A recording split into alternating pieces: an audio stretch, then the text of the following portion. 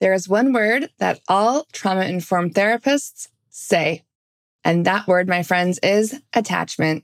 And when we say the word attachment to each other in consultation, to our clients, what are we talking about? When we read about attachment in the literature, what are we actually saying? And how do we take that information and know what to do with it clinically?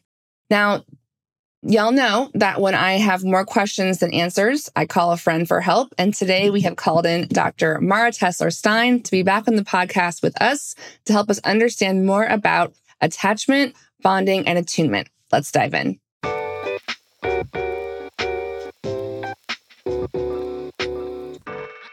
Back together again. I'm here today with Mara Tesler-Stein. Thank you so much for coming back on the podcast. I had such a blast with you last time. Thank you for inviting me. I'm really excited to talk about this stuff with you. Yes. So we were chatting earlier. So we're hoping to talk about attachment today, but I get the sense that where our hearts are with this is to really help people understand things that I think maybe are confusing about attachment. Like, what does that word mean? How do we treat people when it comes to attachment related disorders? And I was getting excited with you as I saw you preparing for this course that you're doing. I was getting excited with you on social media because you were noticing some things in the literature that were making your blood boil, some kind of misinterpretation. So I'm excited we're going to talk about that today. And I would love to just come into the conversation with you as really a beginner's mind, learner's position, because you have been thinking about this, researching this. And I'm just excited that we get to hear from you today about what you're finding out. And I also continuing to learn, continuing to delve deeper and deeper with more nuance into this area. And this area in particular, I think is so foundational to everything that we do and everything that we are. And as I was telling you at some point, I started off my professional career as a child psychologist. So for me, the developmental lens and the attachment lens is baked in. Mm-hmm. I am always, no matter the age of the person that I'm working with, always thinking about birth and early years. What was the nature of that dance between baby you and the people who took care of you? Yep. And so for me, when, as my career progressed and I got into perinatal mental health, which really felt like a natural segue. And I told you the story the first time that we talked about how my own life experience brought me into perinatal mental health. That attachment lens was really, really natural in working with parents after a perinatal crisis, during and after a perinatal crisis. Because I also had then walked that walk, bed rest and the NICU. And even then, not surprisingly, just the assumptions that are made about parents, that are made about the nature of the relationship between parents and babies in newborn intensive care and afterwards it's always baffled me and sometimes aggravated me. And then when I found my community of parents of premature babies, whose babies are now all grown up, mine included, the ones who survived, that is, most of them, but not all, we all had sort of similar kinds of conversations about boy, we're really trying to explain something. We're trying to understand something. We're trying to share our perspective. And it's difficult to get that across. And then, so I brought that into my work as a clinician, that awareness of what it means to be the parent bringing your child in. Because remember, I worked for a really long time with kids and adolescents and really sort of trying to see through the parent's eyes. And so all that to say, as I'm now getting prepared for teaching a 3-day workshop together with Debbie Davis, who's my co-author, and we call it basically my co-author and partner in crime. That's kind of our tagline for each other.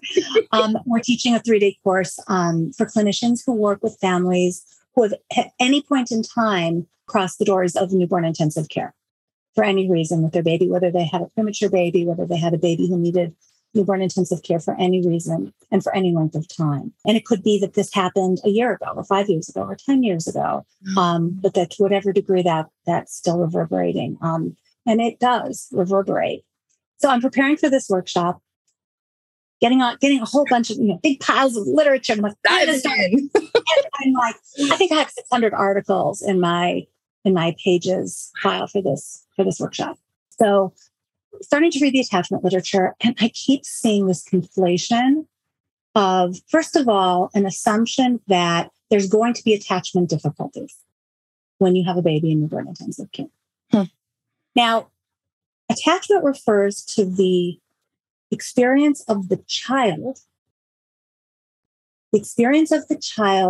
in relation to the caregiver.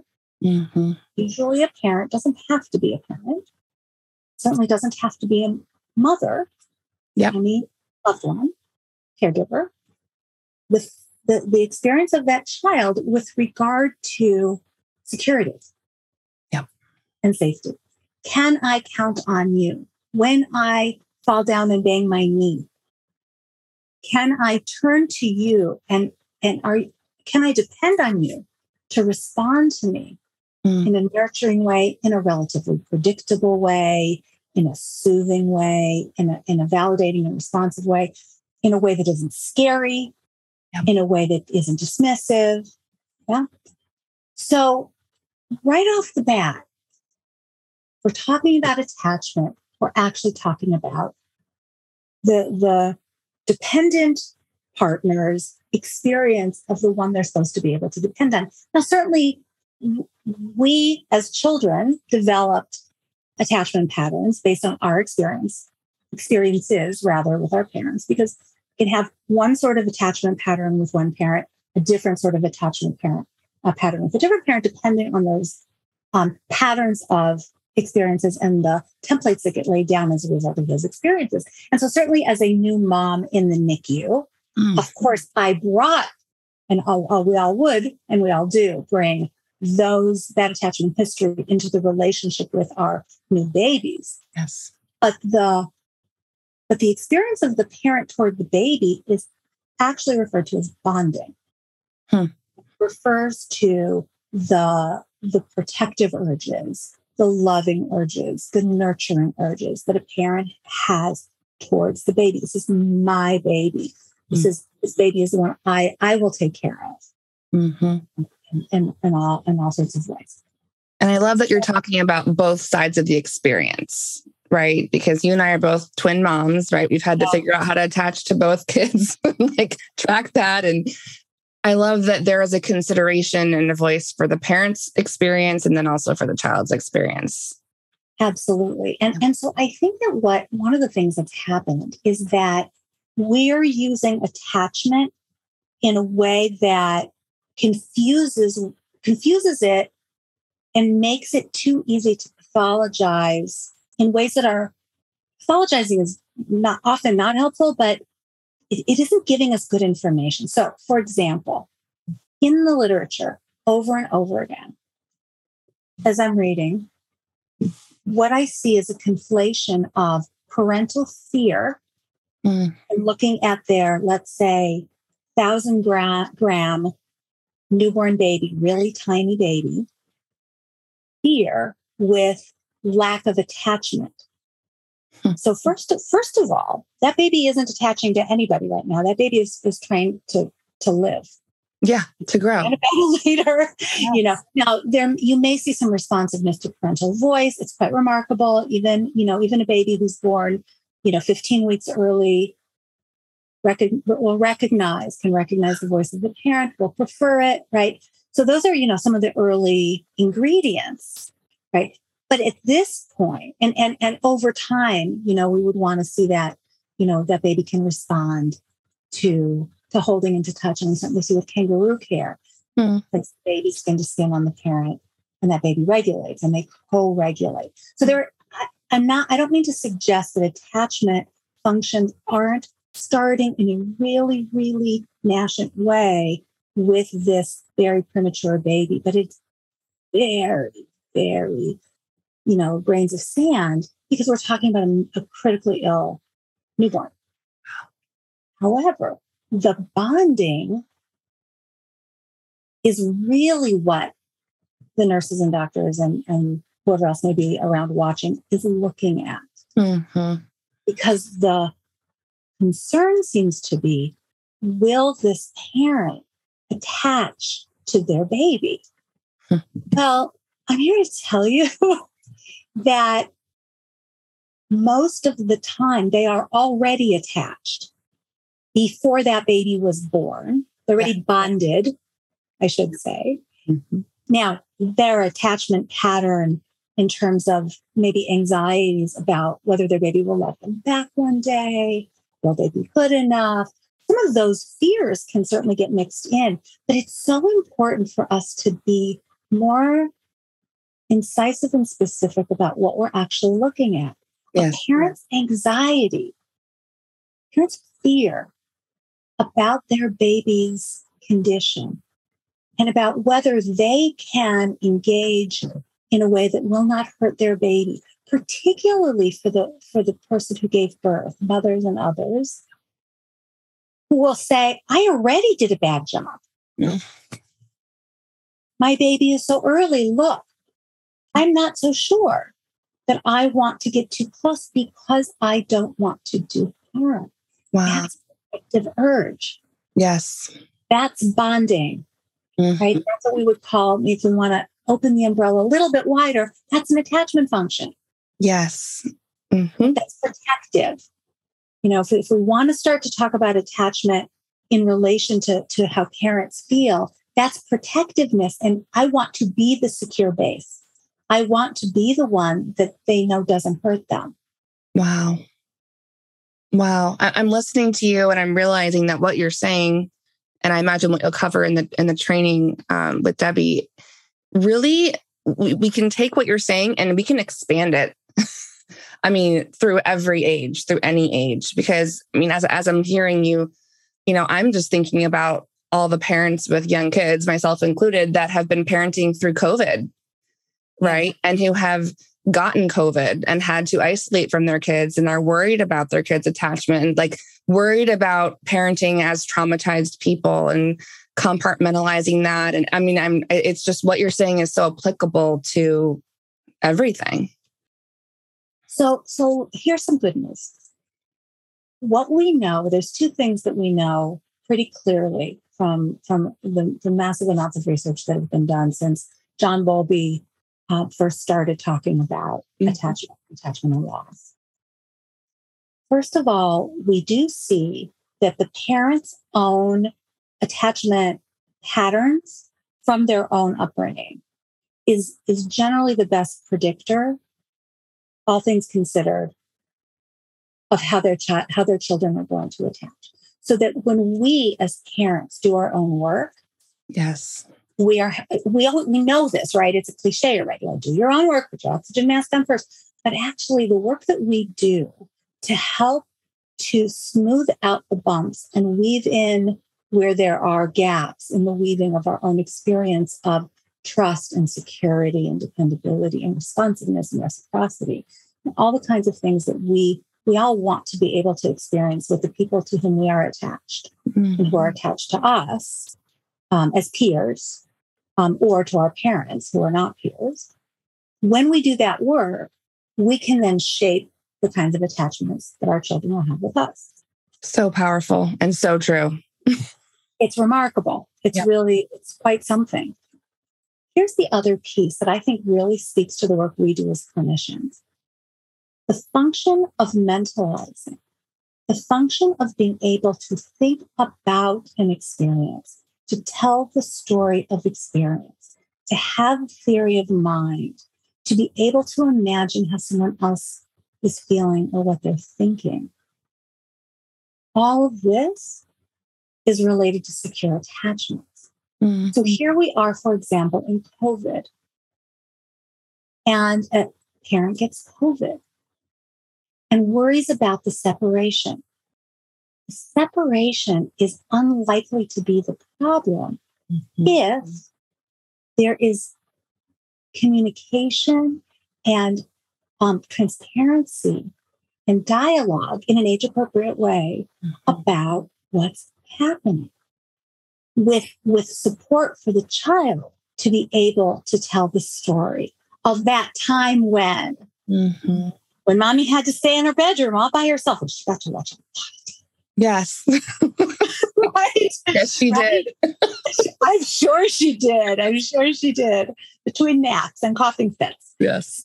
So it's the mentalizing. And so clinically, let's say in the NICU, when we can help parents to stabilize their nervous systems enough, and this is where our trauma focused work is so powerful, to stabilize their nervous systems enough to contain all of the overwhelm and all the hyperactivation that's happening in the nervous system so that they can begin to make those connections, to tell a story, to begin to put this baby, this unexpected version of this baby. This is not the baby I expected. This is not the birthing I expected. This is not the newborn period I expected. But to be able to retell, to revise the story, and to continue to revise the story, to understand the baby whose signals are different than a full-term healthy baby's signals. Mm. So if I'm a parent who expects that when I sing to my baby and stroke them, that they're going to start to kind of coo and fall asleep, and instead I'm in the NICU and the oxygen saturation drops and all the alarms start to go off, I think, if I don't understand, my baby doesn't like me. I'm a terrible parent. I just hurt my baby. What's wrong with me? And maybe even also like, what's wrong with this kid? Like, oh no, what am I in for? Yep. It could be a whole array, some of which parents are embarrassed to even voice. How do I understand this? But as we and hopefully the nursing and medical, rest of the medical team can help parents to understand, baby has such a raw nervous system that we have to do things in these really, really tiny ways and one thing at a time. And so the nervous system will continue to develop, the nervous system will continue to mature. But for right now, you can either stroke or rock. You can either talk or touch, right? So that then the parent can have that experience and say, oh, I get it. I understand what my baby needs. And that's attunement. Yes. So we talk so much about attachment when I think what we really need to be talking about is attunement. And it's much more difficult for parents to be attuned to their preemies simply because we don't speak their language yet. Yes. You know, listening to you, I'm having so much compassion, you know, for your experience, for other moms' experiences in the NICU. And it really feels like this brutal crash course in parenting that we have to do forever, right? To understand forever when we put things out with our kids, whether it's energetically, with our nervous system, or with our behaviors or touch or words, we get some kind of a response. And then the story we tell ourselves is so powerful, right? Because listening to you with the example of, I'm bad, I'm doing it wrong, right? Then the baby, then it's like the self-fulfilling prophecy, right? And also this attunement piece to be able to understand, can I be curious about how what I'm trying as a parent with this kid to see if this feels good or this creates a response that is good. You know, I'm doing air quotes if you're listening. It's such a complex process that you're unpacking, and it really is the process of parenting forever. It absolutely is the process of parenting forever. And I will say that I have said so many times that parents of preemies and non-preemies who are in the NICU have to learn in a heartbeat what most parents get decades to learn. Uncertainty about vulnerability, about risk, about protectiveness so quickly. And you're right, so brutally. Yes. Wow.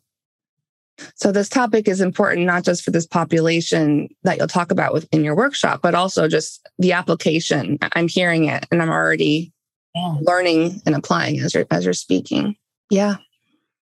It's absolutely. I mean, I think about it a lot with the experience of parenting across the board when a child is not who we expected them to be, in whatever dimension that may be. Yep. And the vulnerability and the uncertainty that comes with that. Mhm. and the grief that can come with that. Not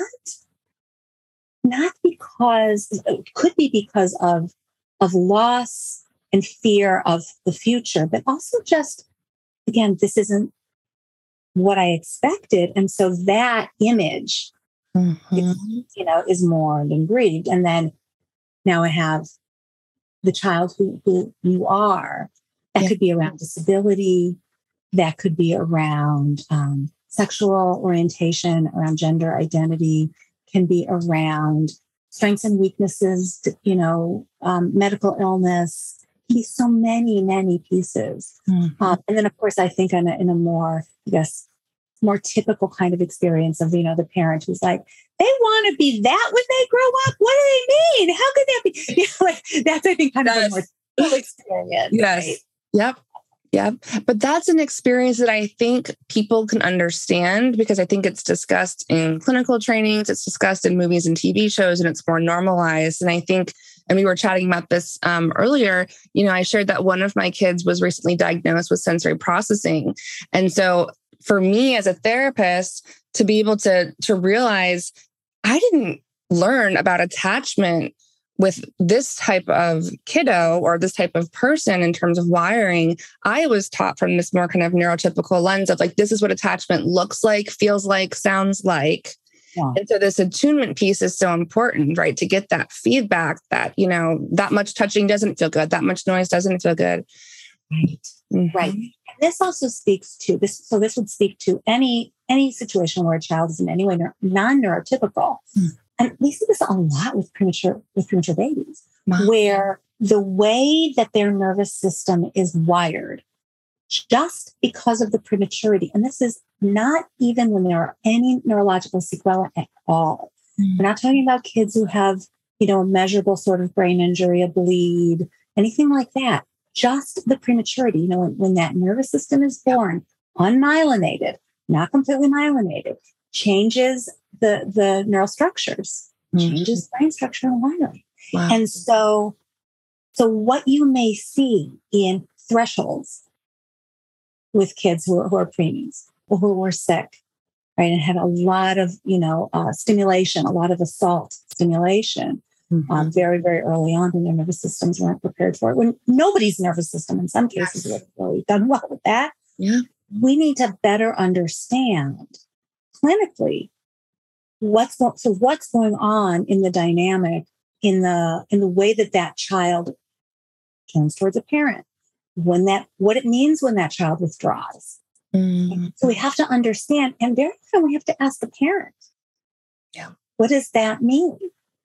Or, talk to me about, about this child. Talk to me about, what you notice when. How does he or she or they express a need? How do they show you that they need help? What happens when you try to comfort? Well, I can't do it this way. I need to do it that way. Mm-hmm. Right. And so again, it's about attunement. Yes. And, the other piece of the literature, the first pile of literature that I was ranting about, I didn't do it publicly because I just was so mad. And this was not new to me literature, but it was so disappointing to see that it hadn't been nobody had come back around and said, so actually we misunderstood this. So there's this concept of the vulnerable child, where the idea is that when a child is born early or born ill, has illness in the early months and years of life, the idea is that some parents will continue to treat that child as highly vulnerable when they are no longer vulnerable. Interesting. Okay. So, except that for many kids, preemies in particular, there can be an array of really non-diagnosable level kinds of effects that show up emotionally, behaviorally, in terms of self-regulation or co-regulation, in terms of rhythmicity, that sort of thing, attention. It may or may not meet thresholds for diagnosis. But that's what they're looking for in research, right? So if we have a diagnosed disability, do we have a diagnosed medical problem? No. Okay, child isn't vulnerable. But wow, that parent, Oh, without just thinking of these gaslighted parents. so without consideration, that is it possible that that parent is actually aware of something that your measurement instruments are not picking up on? Not that that parent's vigilance or anxiety or worry caused this problem. Wow. So that's the other pattern that I'm seeing in the literature. Now, I want to be clear.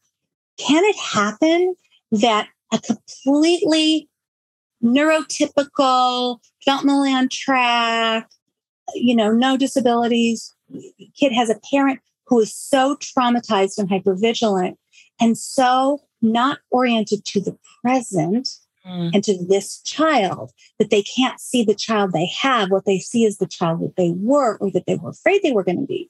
Sure. Yep. But we can describe that. We can talk about trauma reaction. We can talk about a dissociative reaction. Right? We can talk about re-experiencing, reenacting. Right? Through trauma lens, we actually have a much more, I think, helpful way to talk about the dynamic in a way that then can help us to help that family. Yes. Yep. Right. So when it does happen, if it does happen, then we can say, what's happening is that this parent can't see the child that is. But what if they are seeing the child that is, but the researcher, the clinician isn't? Then what? Then the parent stops talking to the clinician. Yep. Or they don't, they lose trust in themselves of what they're observing. And I mean, there's just, and they take on, I mean, I'm just imagining and remembering, all the phone calls I get as a therapist from parents about their kids at different ages. Right. Mm-hmm. And again, this conversation can be applied across time, because really, how do we as the clinician choose to trust the parent who's there all the time observing and experiencing? Think about how the field still looks at parents with an edge of suspicion. And that's the good ones, the good clinicians, the clinicians who are, parent-centered or family-centered or more relationship-centered. Right? There's still an element of like, how good a reporter are they? I don't know. But let's start off with the assumption that they know more than you do about their child who they've lived with for all of these years. Mm-hmm. It can certainly be helpful. And I work a lot with parents.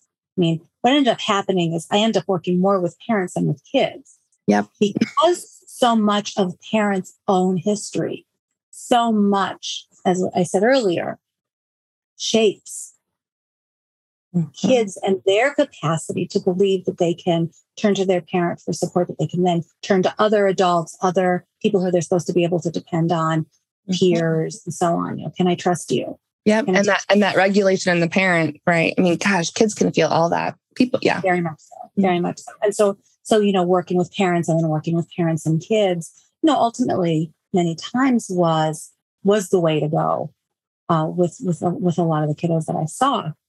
Did my fair share of play therapy as well. A lot of sand tray therapy. There's a lot of ways in, a lot of ways to move. And so I guess what I'm getting at is that the phenomenon that get described in the literature, because that's where I started here. Well, sure, we can see those phenomenon. I just think that we need to be much more curious and much more respectful. And also more confident that in parents' capacities. And where we see something happening that looks problematic, to be curious about that, to get more information about that so that we can better understand, okay, so is this old stuff that's coming forward, right? Is this a difficulty in the dance between parent and child? Say baby even in the NICU or after the NICU? Or is there something else going on here that may be related to both of those things or to something else entirely? But the idea that the capacity for bonding and the capacity for attachment, just like our capacity to heal that we talk about in EMDR therapy, that's innate. Yes. That's how we're wired. We are born an attachment system and with a caregiving system. Neurobiologically, we don't have to learn it. It's there. The baby will cry out, and that's sort of that automatic help me, right? Now, of course, the baby learns what to expect based on the response. Yes. To that. Mm-hmm. That call and response. We hope that there's response, and that the response grows more and more attuned. Not perfect, but attuned. Yeah. It's, I'm listening to you and I'm thinking of any clinician listening who maybe has had attachment training, right? Whether it's attachment focused EMDR or read about attachment, there almost needs to be like attunement EMDR attunement training too, because I'm hearing in the conversation how much they go together. Yeah. Mm-hmm. Yeah. And I think that the way I think about EMDR is that the attachment and the attunement, certainly the attunement, has to be happening in the therapy room. Because even as we're asking our clients to just notice, we are also just noticing what's happening inside us, what's happening with the client. There's an element of attuning to and riding those waves with the client, watching, kind of coming in, coming out, helping them to pendulate as they're reprocessing, helping them to together with us to identify areas where we can shore up resourcing, for example. Where more and more can be really helpful as shock absorption, as buffer, as nourishment for the system. Mm-hmm. So often that's a huge part of what people need. Yes. Right? And so attunement, I think that attunement is part of it. And the attachment piece, so often with clients, is simply this: can I trust you? Mm-hmm. Can I depend on you? Will you be reliable? Will you be responsive? Will you do what you say you're going to do? This is what secure attachment is about, is that sense that I can depend on you to do what you say you're going to do. And when you don't, you will repair. Yes.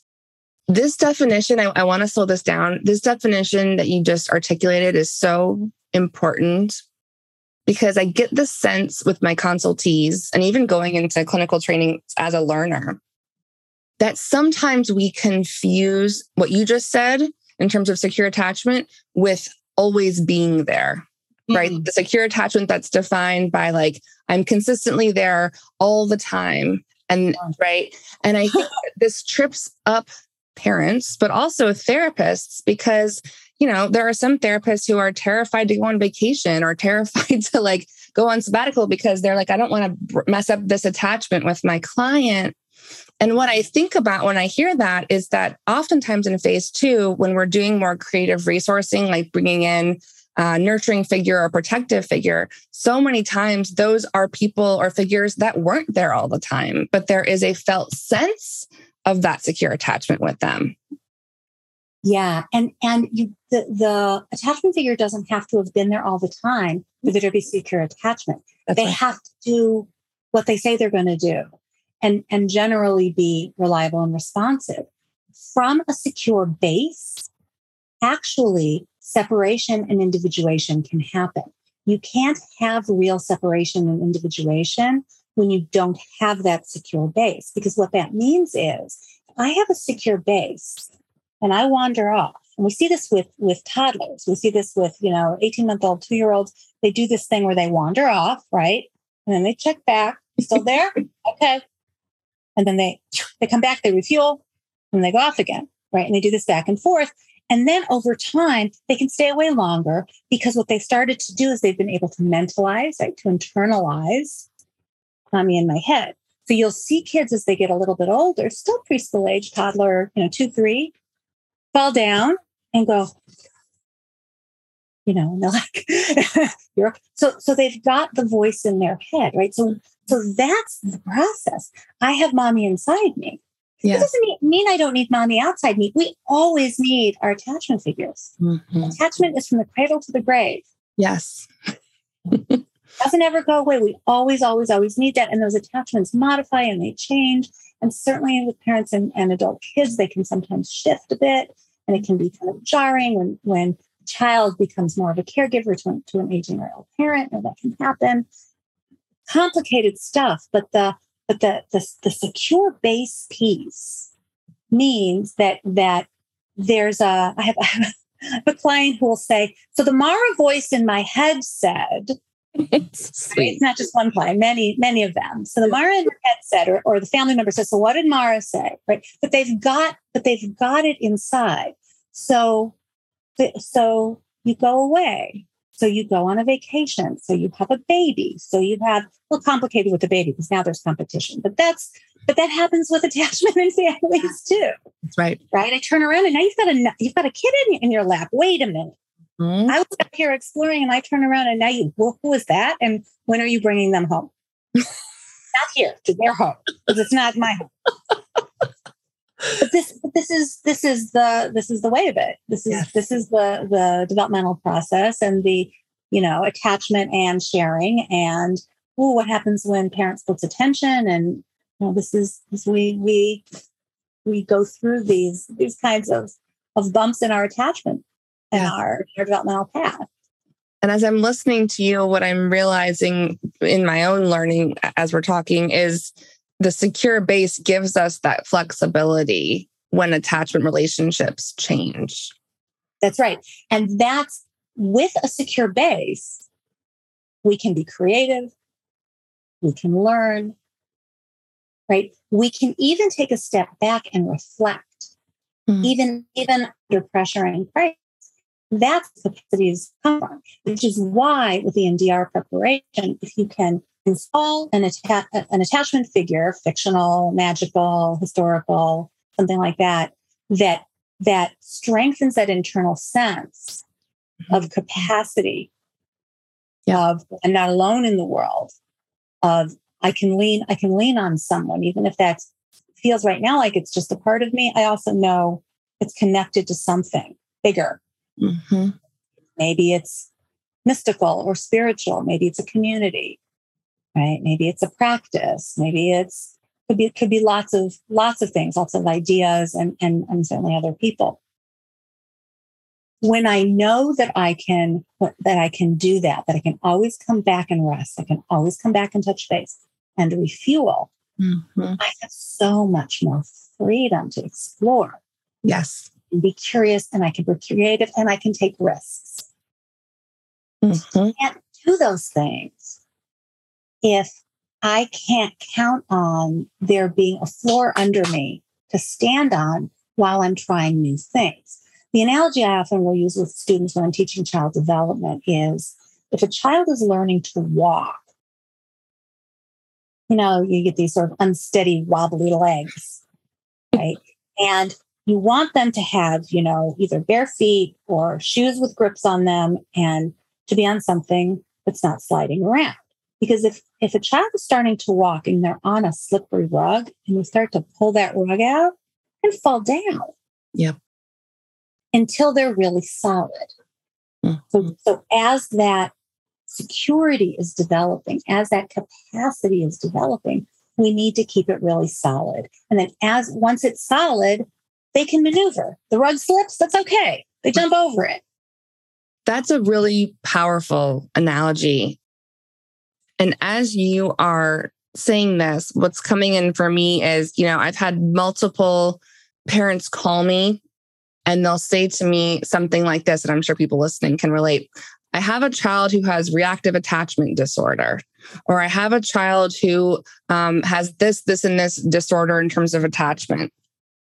How do we as clinicians hear that, interpret that? Like what do we do with that you think would kind of remedy some of the misinterpretations or misunderstandings that you're noticing in the literature?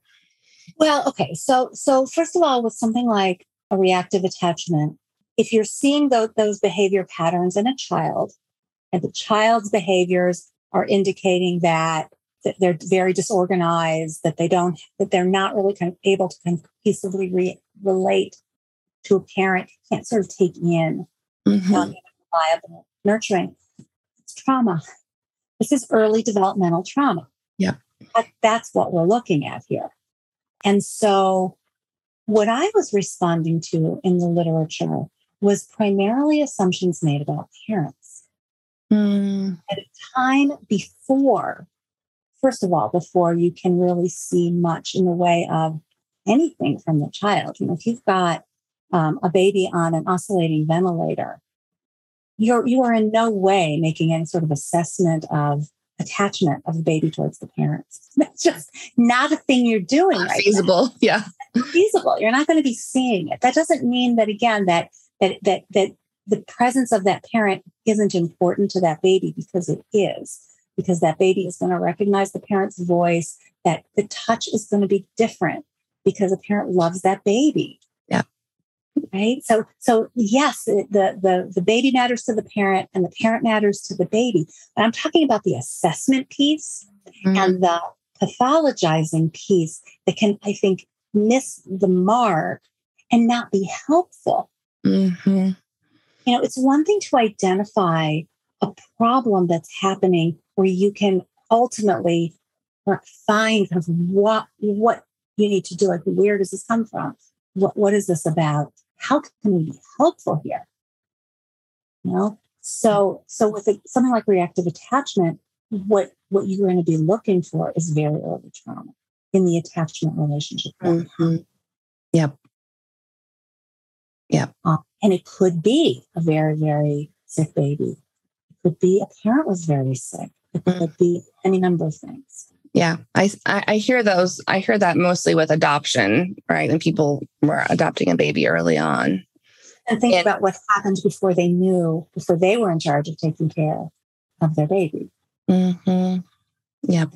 Look at Bowlby's research, what he found very early on. And this, they used to believe, this is hard to imagine, really 100 years ago, even less than 100 years ago. A long time, but not that long. Mm-hmm. That didn't matter if you separated a child from their parent, put them all in orphanages like during the Blitz in World War II. Now, some of this was necessary. You're saving lives and to get kids out of there. Got a lot of parents out of there in some cases too. Put them in the orphanages and the kids would cry and they would cry and they would cry. And they'd get a little bit of touch and a little bit of care. After a while, they stopped crying. And so the caregivers and the doctor said, look at that, they're so calm. They were not calm. They had given up. Yes. They were, and there's high arousal underneath that calm surface. Yep. Right. So neglect, abandonment, unreliability, unresponsiveness, lack of attunement. Mm-hmm. We're not talking about normative. I've got my hands, in a diaper and another kid is calling me. We're talking about a pervasive pattern of unpredictability or parents being scared or scary. Mm-hmm. Yep. Which can be very disorganizing for kids, stuff like that. Yeah. Again, over and over again. We can repair the incidents, and we're going to need to because they're going to happen. Yes, that's right. They're going to happen.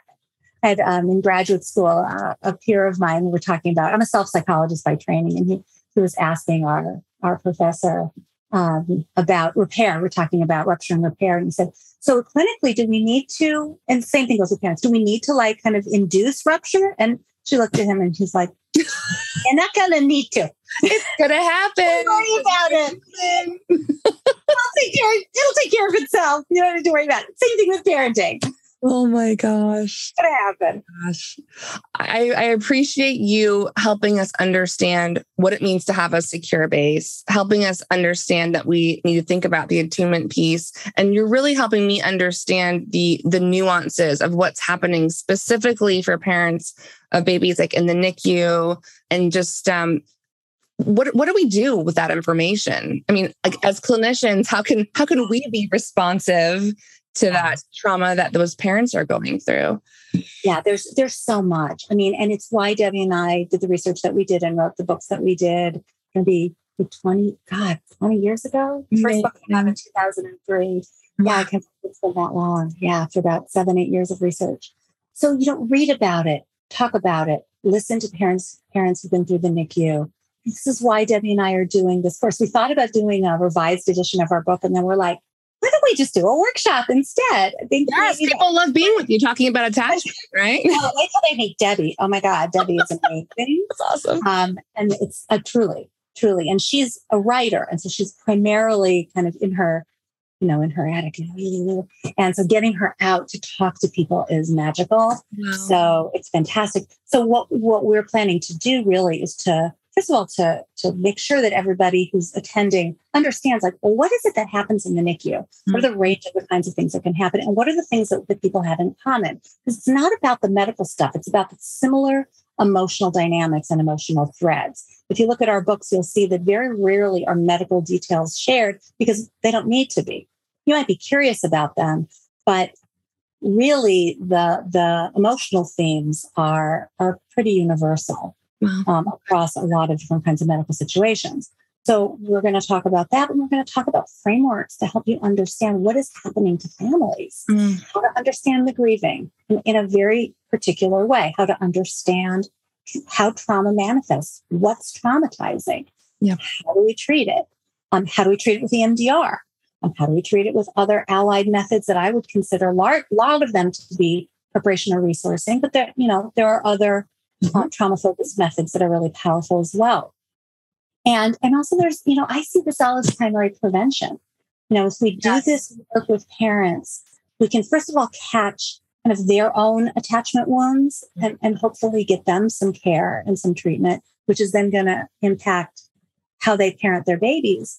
But even if they don't come into it with attachment wounds, the experience of having a baby very early or very sick is devastating. It's terrifying. It's like having a bomb go off in the family.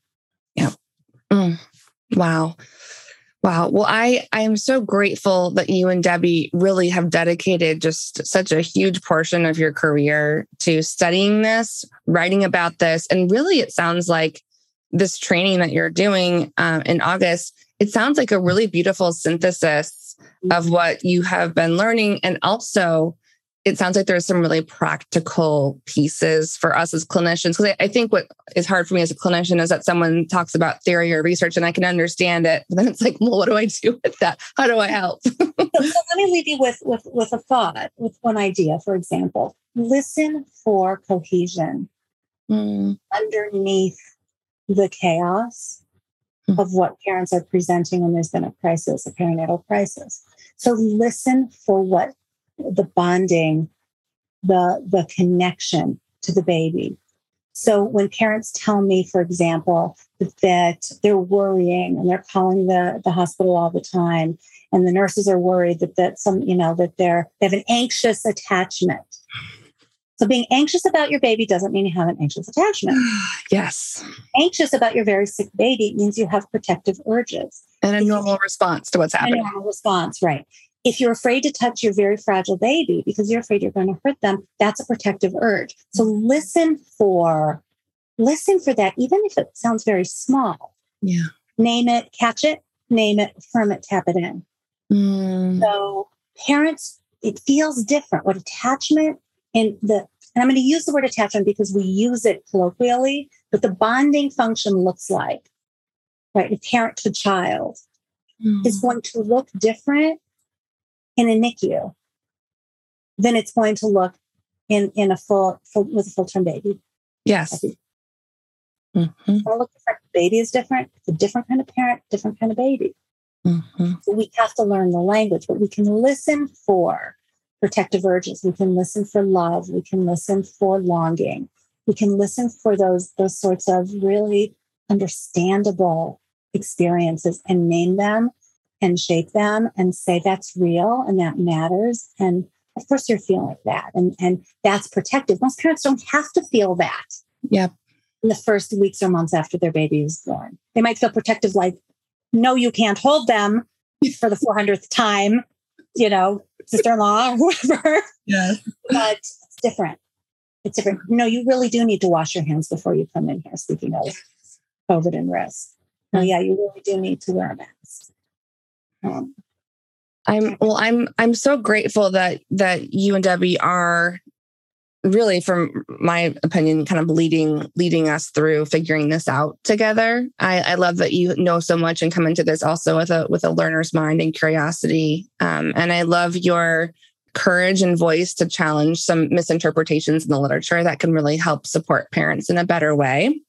And I think after, now it's our second conversation together, I'm already understanding that what we're talking about is so big, right? I mean, it has so many applications. Like you said, it's so foundational to so many things in terms of, like you said, catching parents' attachment wounding early, if there's any there.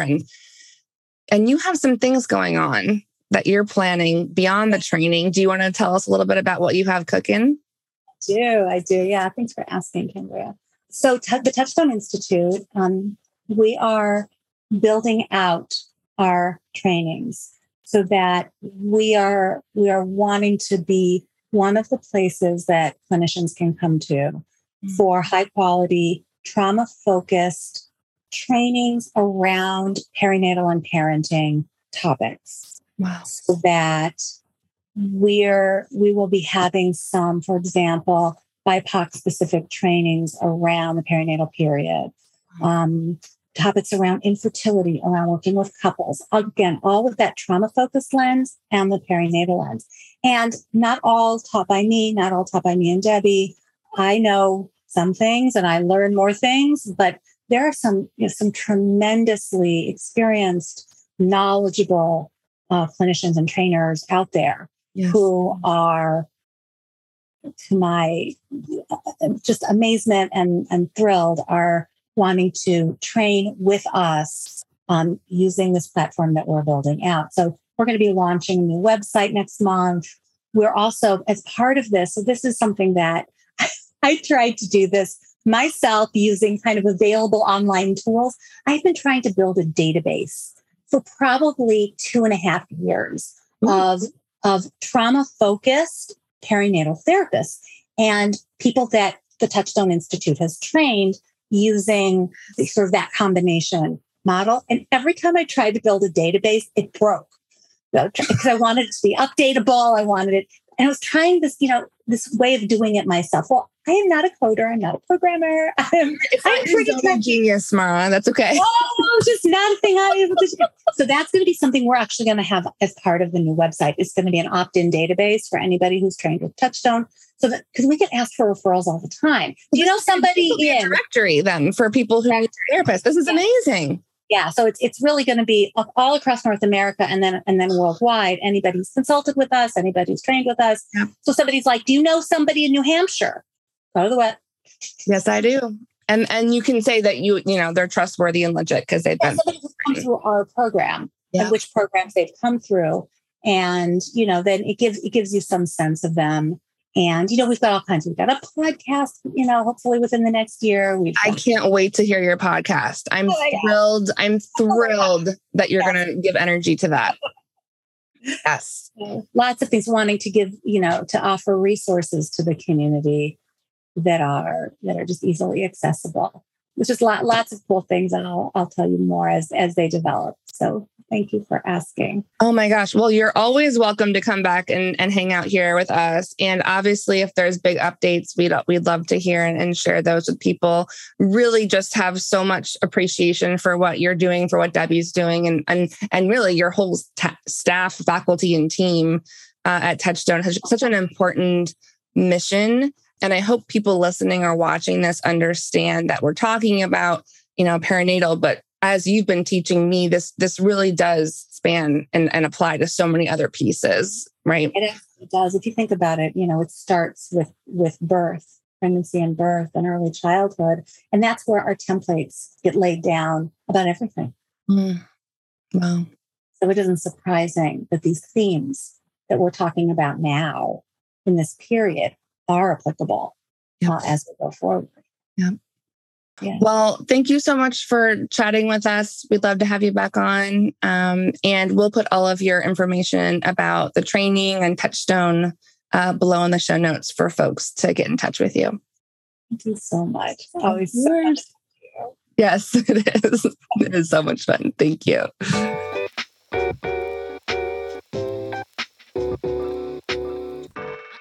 I want to again thank Dr. Mara Tesler-Stein, who joined us today to help us understand how to differentiate and distinguish between so many nuances of attachment and bonding and attunement. And this is really just the tip of the iceberg in the conversation. My hope is that it's got you thinking and questioning what you know and helping you reevaluate what is still left to learn when being in service to your clients. So all of Mara's information is going to be posted in the show notes below, as well as information about the Touchstone Institute and any trainings that she is putting together to help us learn more about how attachment forms between caregivers and children in the earliest stages of life. So with all that being said, thank you for hanging out with us today. It is so much fun to talk about what we don't know and figure out what we do know so that we can feel like learning is enjoyable. And it is such a pleasure to have guests on the podcast who make it fun. So thanks, Tamara. And until next time, y'all, I am sending you love. I am sending you kindness. And I look forward to being with you real soon. I'm rooting for your success in the meantime. Take care.